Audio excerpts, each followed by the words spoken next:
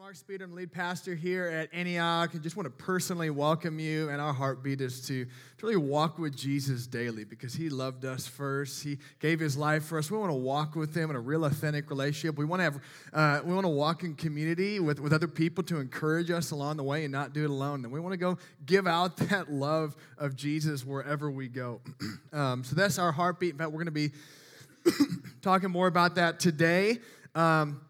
We are starting a new sermon series today that I am really excited about. We're calling it Be One, Make One. It's about being a disciple of Jesus and that we are called to make disciples of Jesus. So I'm actually really excited for this series. I've been praying to do it for a while, and I really feel like God wants to deposit some things into the DNA and heartbeat of our church here in the next coming weeks as we are in this series. Anyone have a good time in the worship series we just had? Come on. I think we got more free, more worshiping. That's our heartbeat as well, that we want to worship with our whole heart. So look forward to continuing to carry that as a part of who we are.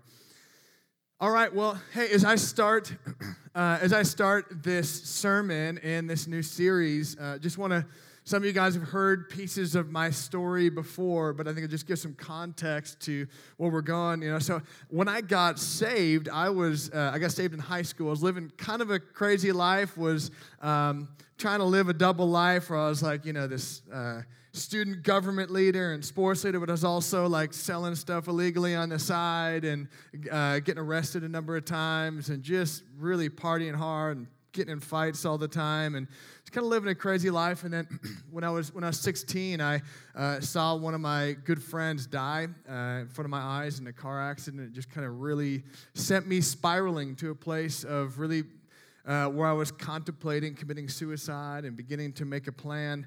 And it was there that night that I opened up a Bible and I said, God, if you're real, there's got to be more than what I've seen. If you're real, you got to be in control. Surely you're good, and you must have some type of redemption plan. I began to read just in the middle. I didn't know anything about the Bible. It was Proverbs.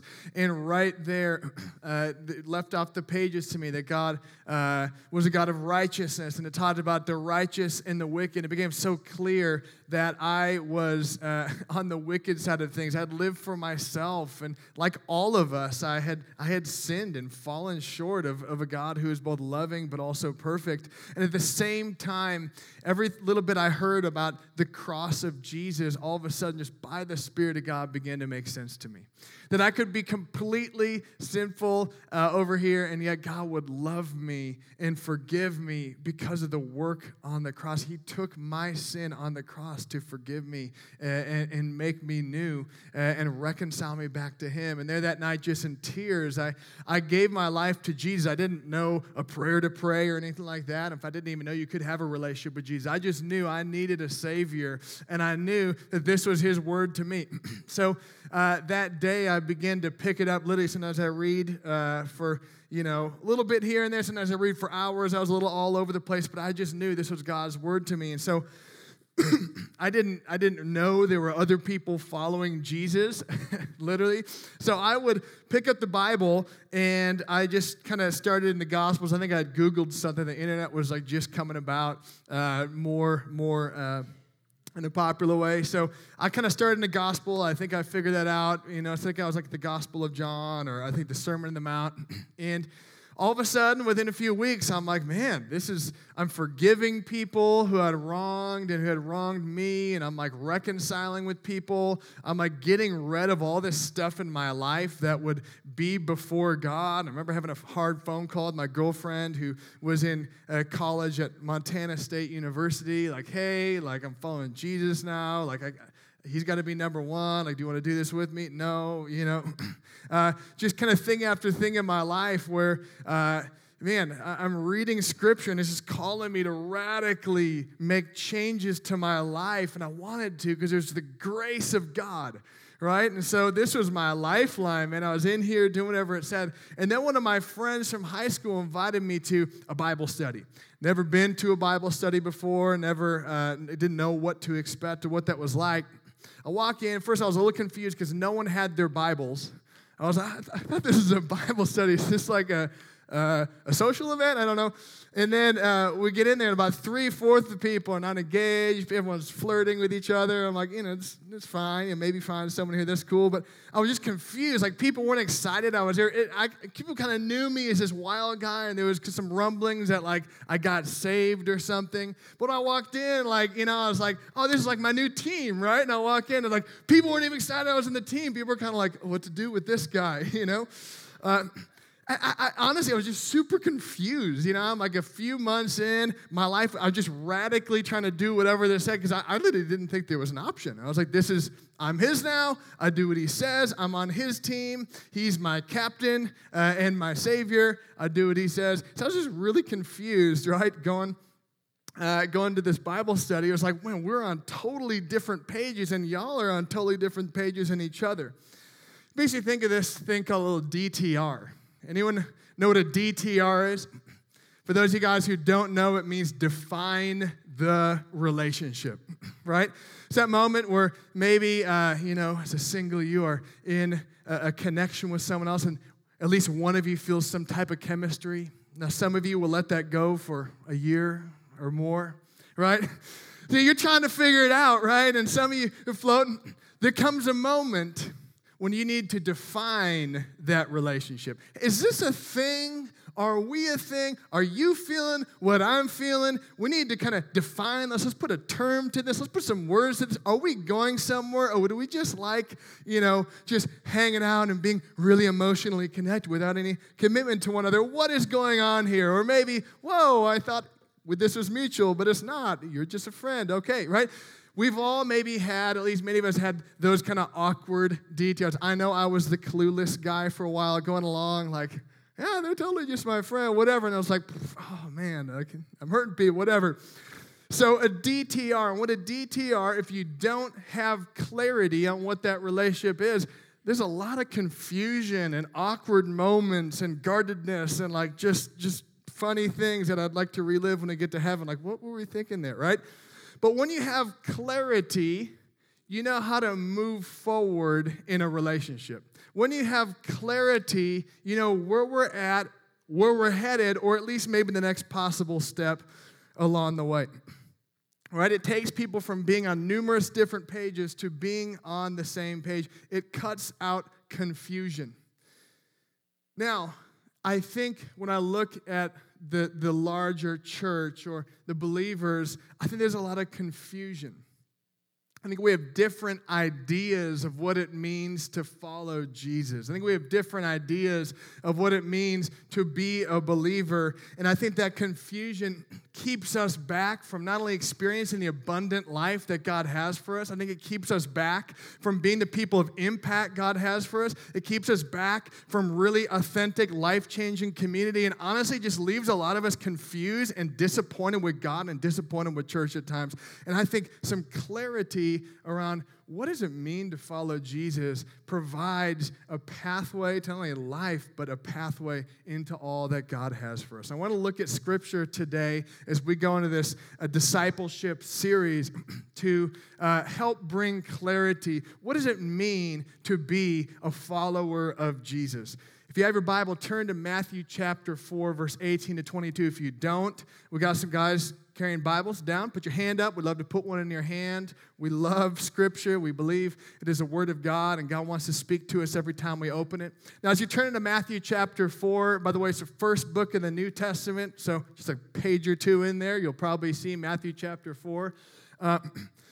What's happening here is that Jesus is, God came to earth. Jesus is on the earth, and what he's doing is he's beginning to call his first followers to him. Okay? So you see that in Matthew chapter 4. We're going to start in verse 18. While walking by the Sea of Galilee, he saw two brothers, Simon, who is called Peter, and Andrew, his brother, casting a net into the sea, for they were fishermen. And he said to them, "Follow me, and I will make you fishers of men." Immediately, they left their nets and followed him. And going on from there, he saw two other brothers, James, the son of Zebedee, and John, his brother, in the boat with Zebedee, their father, mending their nets, and he called them. Immediately, they left the boat and their father and followed him. Okay, so you see here in this passage where Jesus sees these guys. He actually has probably seen them. Scholars would say they actually had probably known each other a little bit, seen each other before. And he says to them this time around, now that he's seen them, hey, why don't you follow me? And that's the kind of phrase we see again and again in the Gospels, which are Matthew, Mark, Luke, John. It's the testimony of Jesus walking the earth. In the Gospels, the call again and again is follow me. Follow me. And I think for some context, it's important that we understand that Jesus was a Jewish rabbi, right? I think we kind of forget that in our American mindset. Jesus was a Jewish rabbi and teacher. In fact, around 60 of the 90 times that people are talking to Jesus, they're calling him rabbi. And what rabbis would have, they would have these followers called disciples. And that's what Jesus is implying, and this passage is implying when it says, follow me. Jesus is basically inviting them to be his disciples. Now, this wasn't something that started with Jesus. Many Jewish rabbis had disciples, upwards of, 50, 60, 70, or sometimes they'd have just a few disciples, but then they'd have many people that would follow them wherever they would go. These rabbis would have a following of people who were doing life with them and learning their teachings and learning to become like them in the ways of God, who would eventually be released, some of them, as rabbis. And this actually wasn't just a Jewish thing. This was actually a normal, customary part of the first century world. As part of Roman culture, you see it if someone's going to become a blacksmith or experience kind of a trade, they would kind of become a disciple, almost an apprentice of something. And again, this was a customary part of how people learn a craft or a trade at the time. I think this is really crucial as we understand when we're saying I'm a follower of Jesus. This is crucial to have and understand this context of what Jesus meant and what they understood at that time. So let me just kind of give you a quick overview just for a minute on what it meant to become a rabbi or be a follower of a rabbi. So the first level, what they called Beit Sefer. So it was a common kind of way all Jewish kids would go through this level of training or education. They would kind of learn these lessons and education system based off Scripture. And by the time they're about 12 or something, they would basically memorize most of the Torah, which is the first 5 books of the Bible. Right, so they're kind of this focused way. And so when they hit about 12, oftentimes between 12 and 15, they would get married. And so ladies would have their first baby. Not quite sure what I think about that yet. A lot of times at that point, after that first level, the boys would kind of step into their father's trade and kind of become an apprentice under their father's trade. And a few select from that group of the boys would get invited to this next level called Beit Talmud. It was kind of from 12 to 15. There was a full-time paid teacher, and they would memorize almost the entire Old Testament, which is most of the Bible you're holding. They would memorize that between 12 and 15. It's a very focused training for a select few.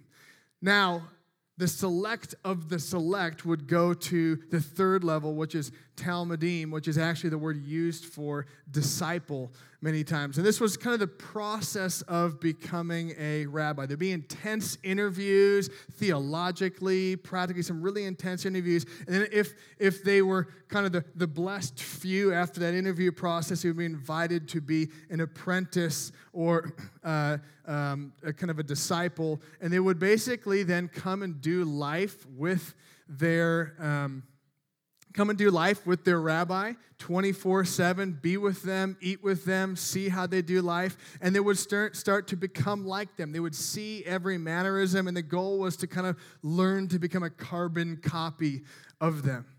And of course, the goal was not just for them to be a student forever. The goal was for some of them to become rabbis down the road. Again, this is important when we understand the term disciple.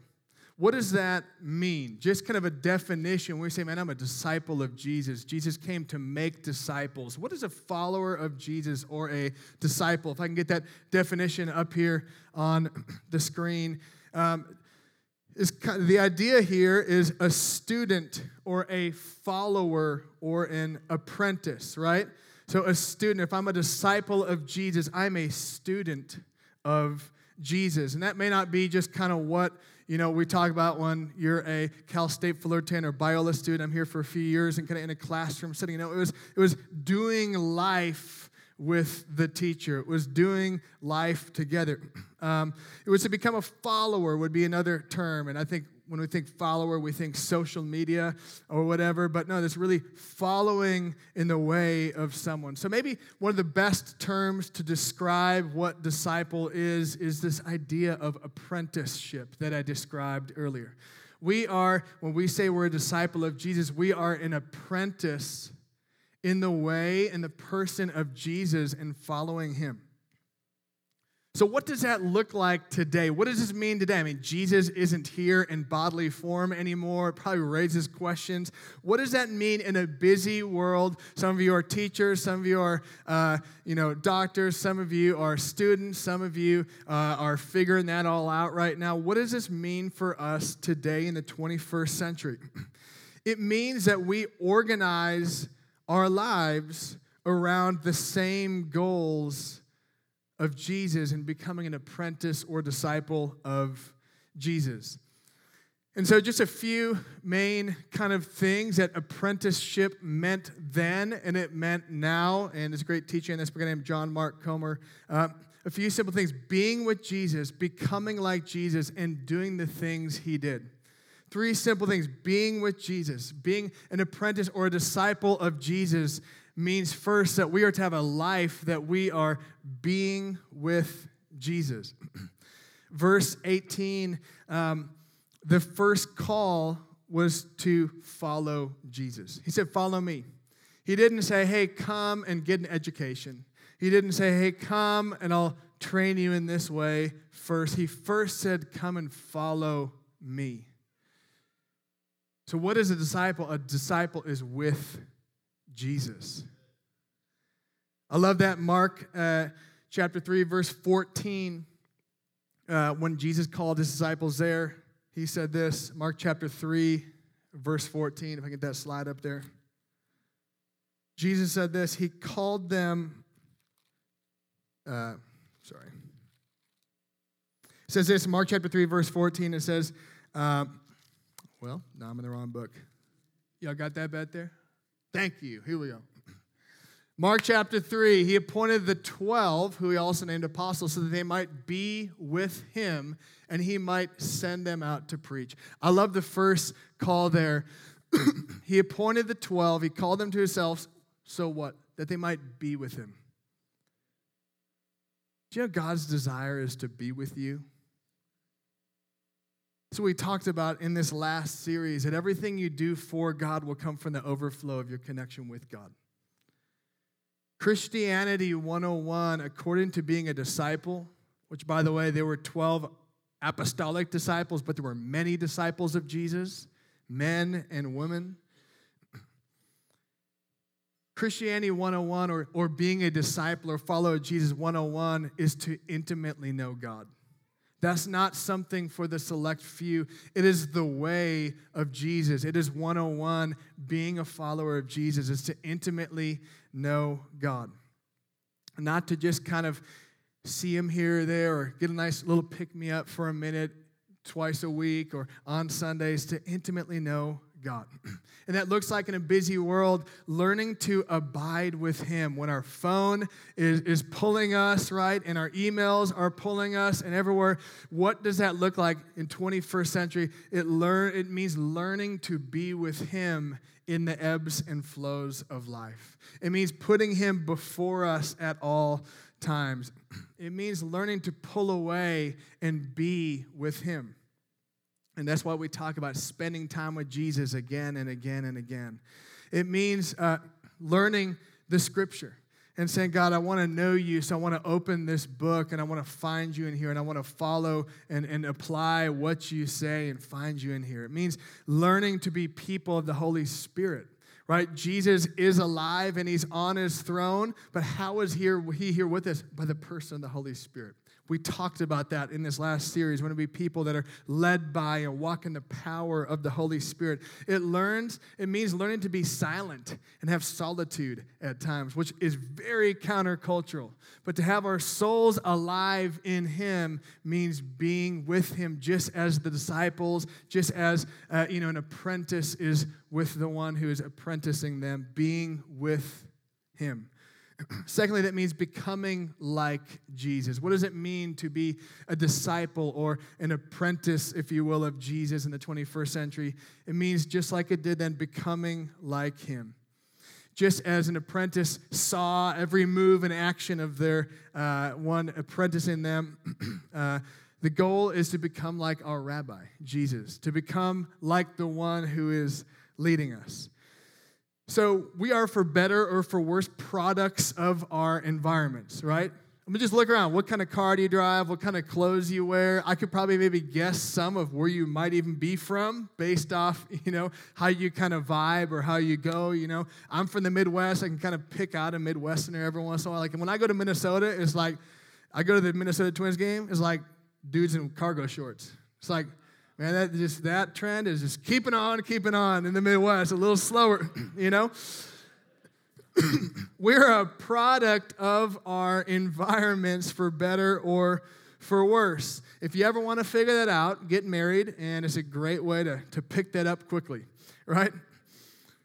When we come into his kingdom, though, right, when we get saved, we become a new creation. But we're stepping into a different kingdom, a different way of doing life.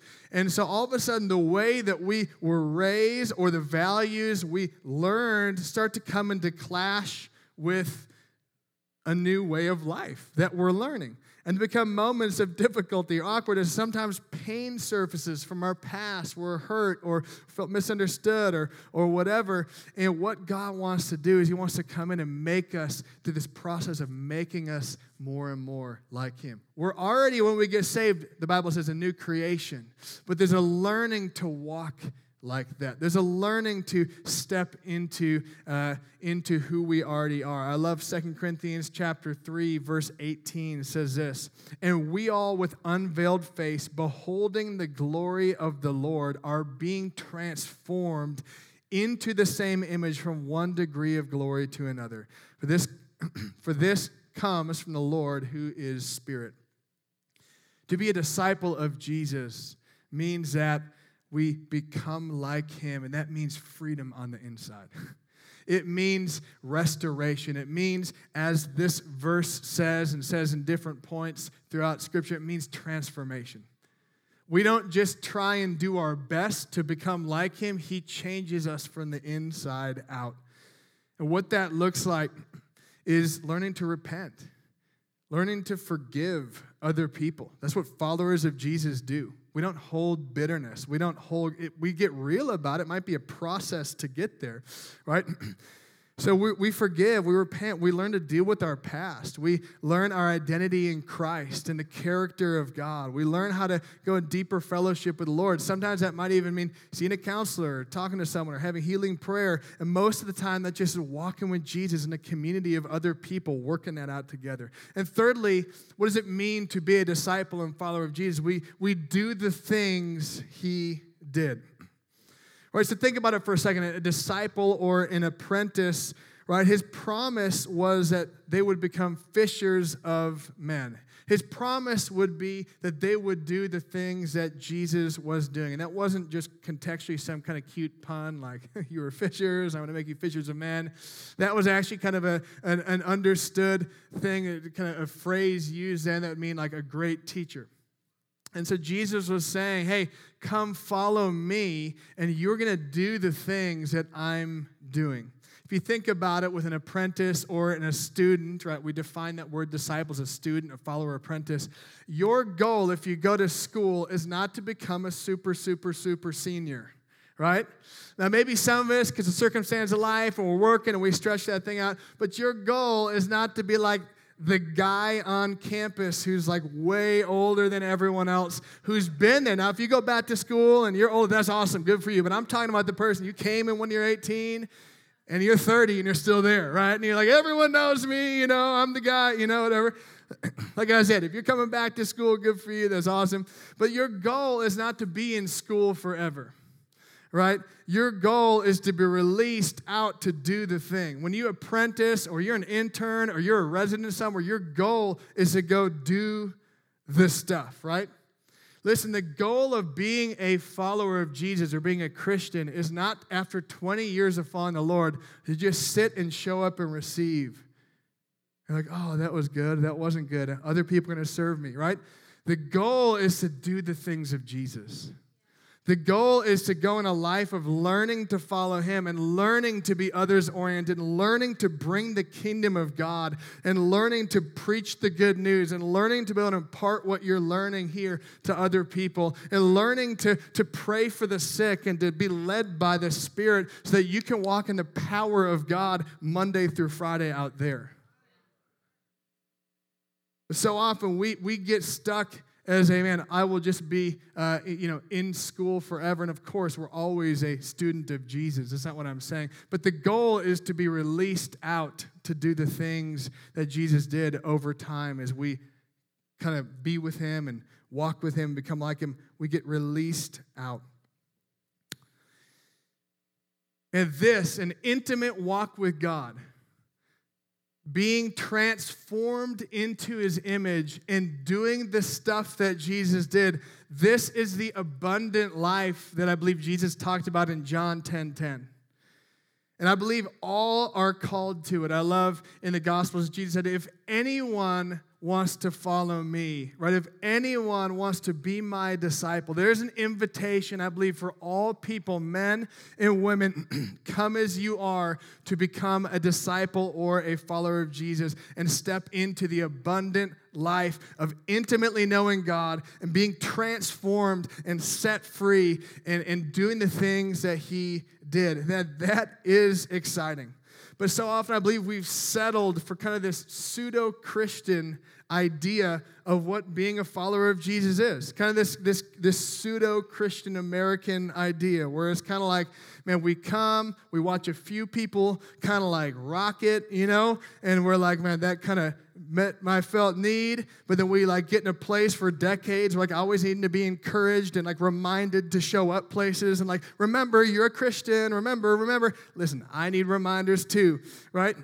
But then it's like, man, a little dip of encouragement with God here and there, and we're wondering why does God move through those people and not through me, right? Jesus didn't say, hey, come be a Christian, although I think that's multifaceted. He said, come be my disciples, right? Christian is used 3 times in the New Testament. Disciple is used, I think, 268 times in the New Testament, something like that. There's an invitation to be a follower of Jesus. And I think I heard this analogy kind of captured it so well. This movie, Madagascar, right? And so there's these zoo animals, and they're kind of been in the zoo, coddled, taken care of, fed at all times. And then they get shipwrecked back in Africa in the island of Madagascar. And they're like, don't know how to live in the wild because all they know is the zoo. Listen, they're lions and zebras. They're made for this, but they have no idea how to live it. And it's kind of like, man, you're a lion, man. You're made to rule. You're made to roar. You're made to have power. And so often, we've just kind of been coddled and like wanted everything to be comfortable for us and convenient for us and at the right place at the right time with the perfect word for me. So that when we get out there Monday through Friday and it's time for you to roar because you have the Spirit of God in you and you're the same Spirit that raised Jesus from the dead in you, you have a calling on your life and you're a child of God, we're like, I don't know. I've kind of been catered to my whole life. I don't know, can I take a risk?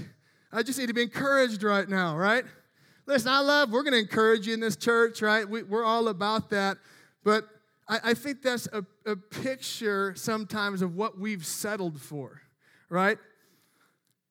Like what I expected when I walk in that small group, that Bible study back to the beginning of my sermon, I kind of thought I was like 2 months old as a believer. I was like, hey, we're going to get in here. People are going to be pumped because like God is changing my life. So they're like, hey, welcome to the team. Yeah, you know.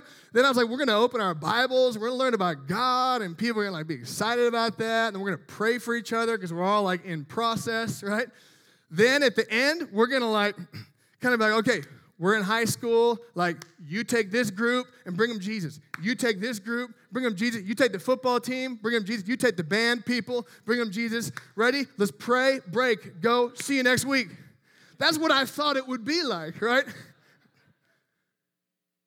Because that's what we're made for. We're made to bring a kingdom to earth. We're made to bring the goodness of God. We're made to be people that walk with Him and from the overflow of that bring that life wherever we go. A guy named Kyle Idleman, a pastor in Kentucky, coined this phrase, fans versus followers. I think so often we have become fans of Jesus. Fans cheer from afar when it's going well for them. You know, when it's convenient, they're like, hey, this is good. This is awesome. I'm on board with this. When the season doesn't go well, right, it's like, I don't know. I'm going to just kind of move on with my life. Fans watch from the stands. They watch from afar. Followers get obsessed. They get all the signings. They get into it. They get their jersey signed, the ball signed, all that, right? And they sometimes they learn to step on the field themselves. And I think we learn to be fans of Jesus, but Jesus isn't looking for fans. He's looking for followers. He's looking for apprentices. He's looking for disciples, and that is the invitation again and again through Scripture, and I believe that is the life worth living and what this world needs. I love this quote by a guy named Dallas Willard. He said, the greatest issue facing the world today with all its heartbreaking needs is whether those who identify as Christians will become disciples, students, apprentices, practitioners of Jesus Christ, steadily learning from Him how to live the life of the kingdom of the heavens in every corner of human existence.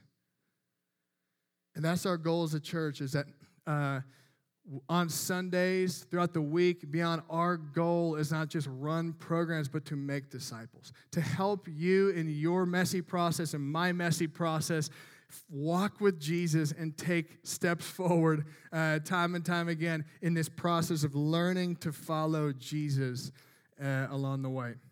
And just a couple implications of what this means to be an apprentice or a disciple. A couple implications to kind of this paradigm-changing reality that I think is biblical. Number one, it's going to cost us something.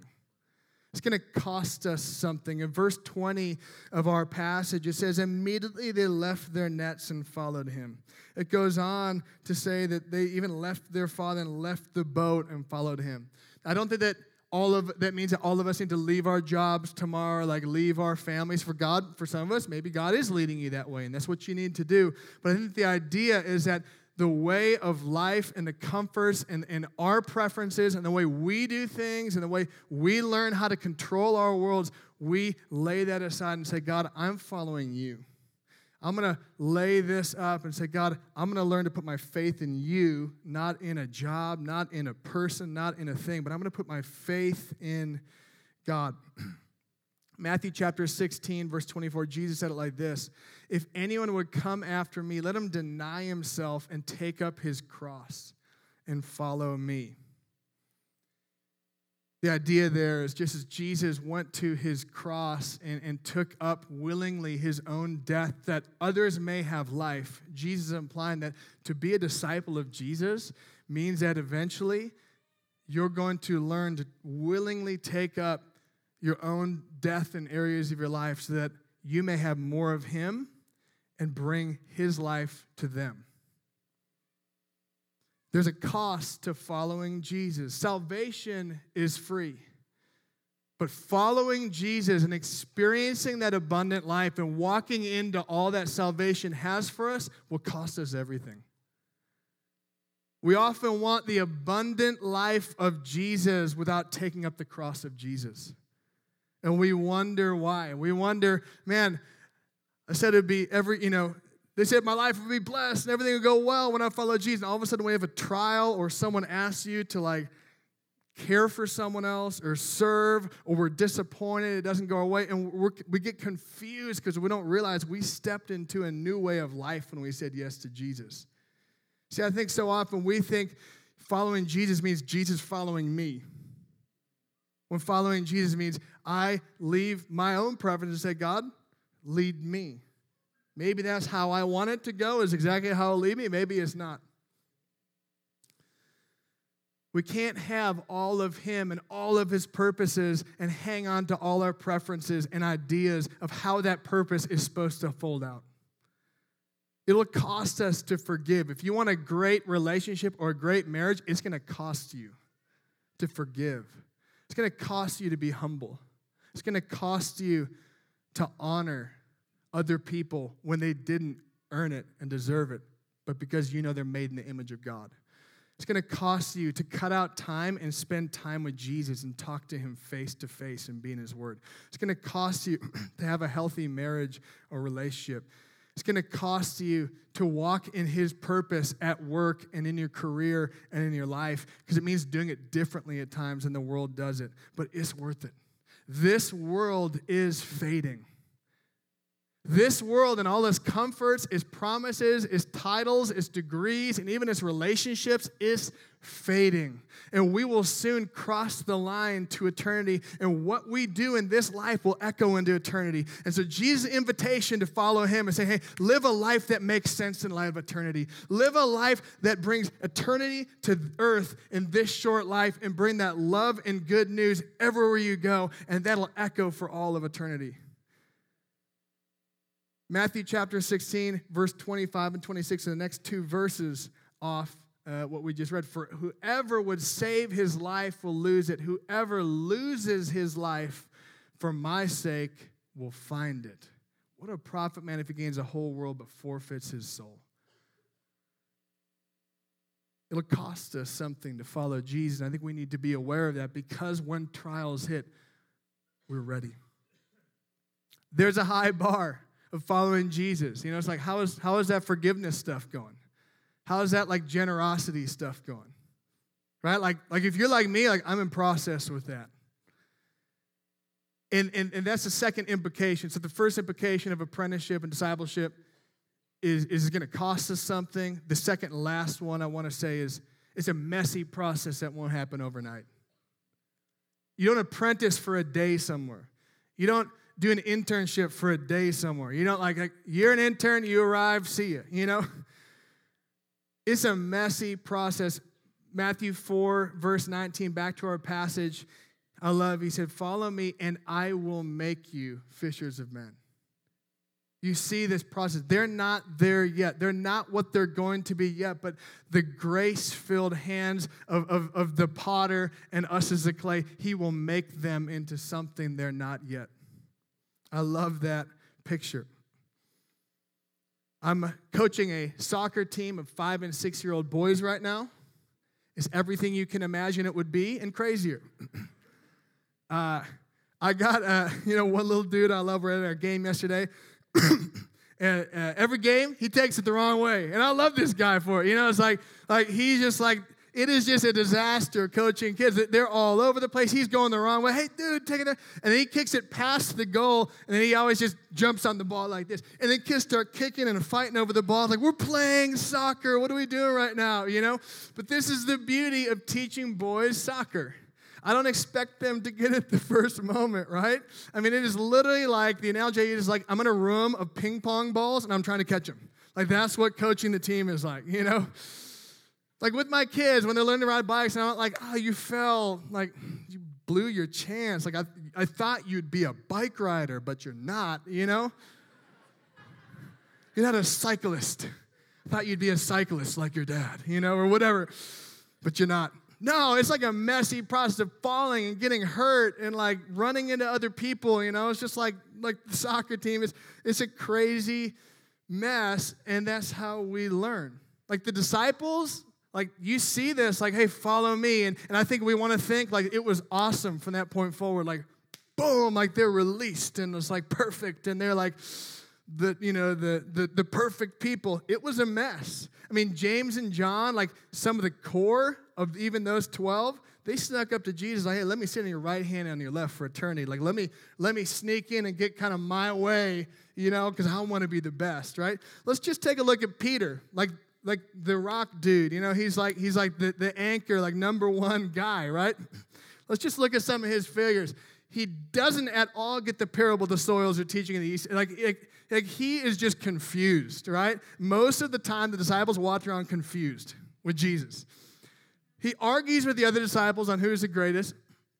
He tries to keep the kids away from Jesus. Like, he just doesn't like kids. And the kids' ministry would be shut down in Peter's church.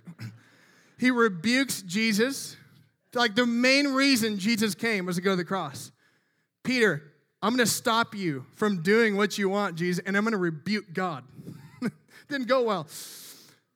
Okay, after some time with Jesus, here he is towards the end. You can imagine, Jesus knew this was going to happen, but if I were Jesus, I'd be like, dude, I've been with this guy for a while, and he's cutting off a guy's ear? Like I got to hand this thing over to him, saying he's cutting off a dude's ear. He's denying Jesus in a public arena with oaths and curses. Again, this is right before Jesus handed the baton to him, right? He temporarily seems to have quit the apostolic team and takes fishing back up in John 21. Later, he pulls back from the Gentiles and Paul in fear of when the circumcision group arrive in Galatia. It is a process for this dude. You know the beauty of this? After he denies Jesus, there's this beautiful restoration in John 21. You see Jesus intentionally walking. Jesus wasn't surprised when Peter said, I'll never deny you. I am the man. I will go and die for you. Jesus is like, hey, dude, let me just break it to you. You're going to deny me. But no. I am the disciple, right? Jesus is like, yeah. But like Jesus knew it was going to happen, and Jesus, I believe, already planned that restoration out. Isn't that a beautiful picture for us? These guys, they were a mess. Listen, you're going to blow it. You're going to sin. You're going to have like misses in your marriage or parenting. Like you're going to like mess up along the way. You're going to step out in faith and leading something in this church or serving somewhere or even sharing your faith with someone. It's going to be awkward. You're going to fail. You're going to fall short, right? You're going to struggle to forgive people when they hurt you. You're going to have down times where you're like, man, I don't feel like I have hope. I don't feel like I'm a Christian right now if I just look at my feelings, right? There's going to be days where you're like, I am only hanging on, Maturity takes time, and it's not a linear process. What it is a lot of small taking risks, a lot of small stepping out, a lot of missing it along the way. The mark of an authentic disciple of Jesus is getting it wrong sometimes. Now, I want to say, if you're never getting it wrong, you may not be taking any risks, and you might not even be a disciple. I would rather mess up trying than sit on the bench critiquing others. In the military, they say the most dangerous thing is inaction, indecisiveness. They would rather have you try something and mess up, even at a high cost, than being indecisive and not doing anything. That is the mark of a follower of Jesus. We're in process, we're messy, we fall short, but we try. We take risks. And when we don't make it, we meet the grace of God. We meet the grace of God, and we do that in a community of other people who are trying to do the same things. There's many ways that can look in our church that's predominantly in life groups. Those are communities of people following Jesus together, at times trying to follow Jesus. At times they're awkward because I'm there and you're there, right? And we're all in process, and that's the beauty of it, is you don't learn with perfect people and feel like I'm a failure and they're perfect. No, you learn awkwardly together to follow Jesus, and you remind each other of the grace of God at work. And that's again. We look to Jesus in all this. How do we know that he is leading our messy process? We look to Jesus, the author and finisher of our faith. He's the one that started our story. He's the one that will finish it. He'll write every chapter in between. He knows what he's doing with your life. You might be somewhere in the middle like me, and you feel great one day, and you figure, I just completely blew it. I have no idea what's going on the next day. He's authoring your story. He's bigger than your day. He's bigger than your season. He's bigger than your failure. He knows what he is doing. Philippians 1:6, he who began a good work in you will see it through to completion. And if you're wondering, man, taking up my cross, denying myself seems impossible, it is apart from Jesus. We look to him who went first and took up his cross. We look to him who gave up his life for us.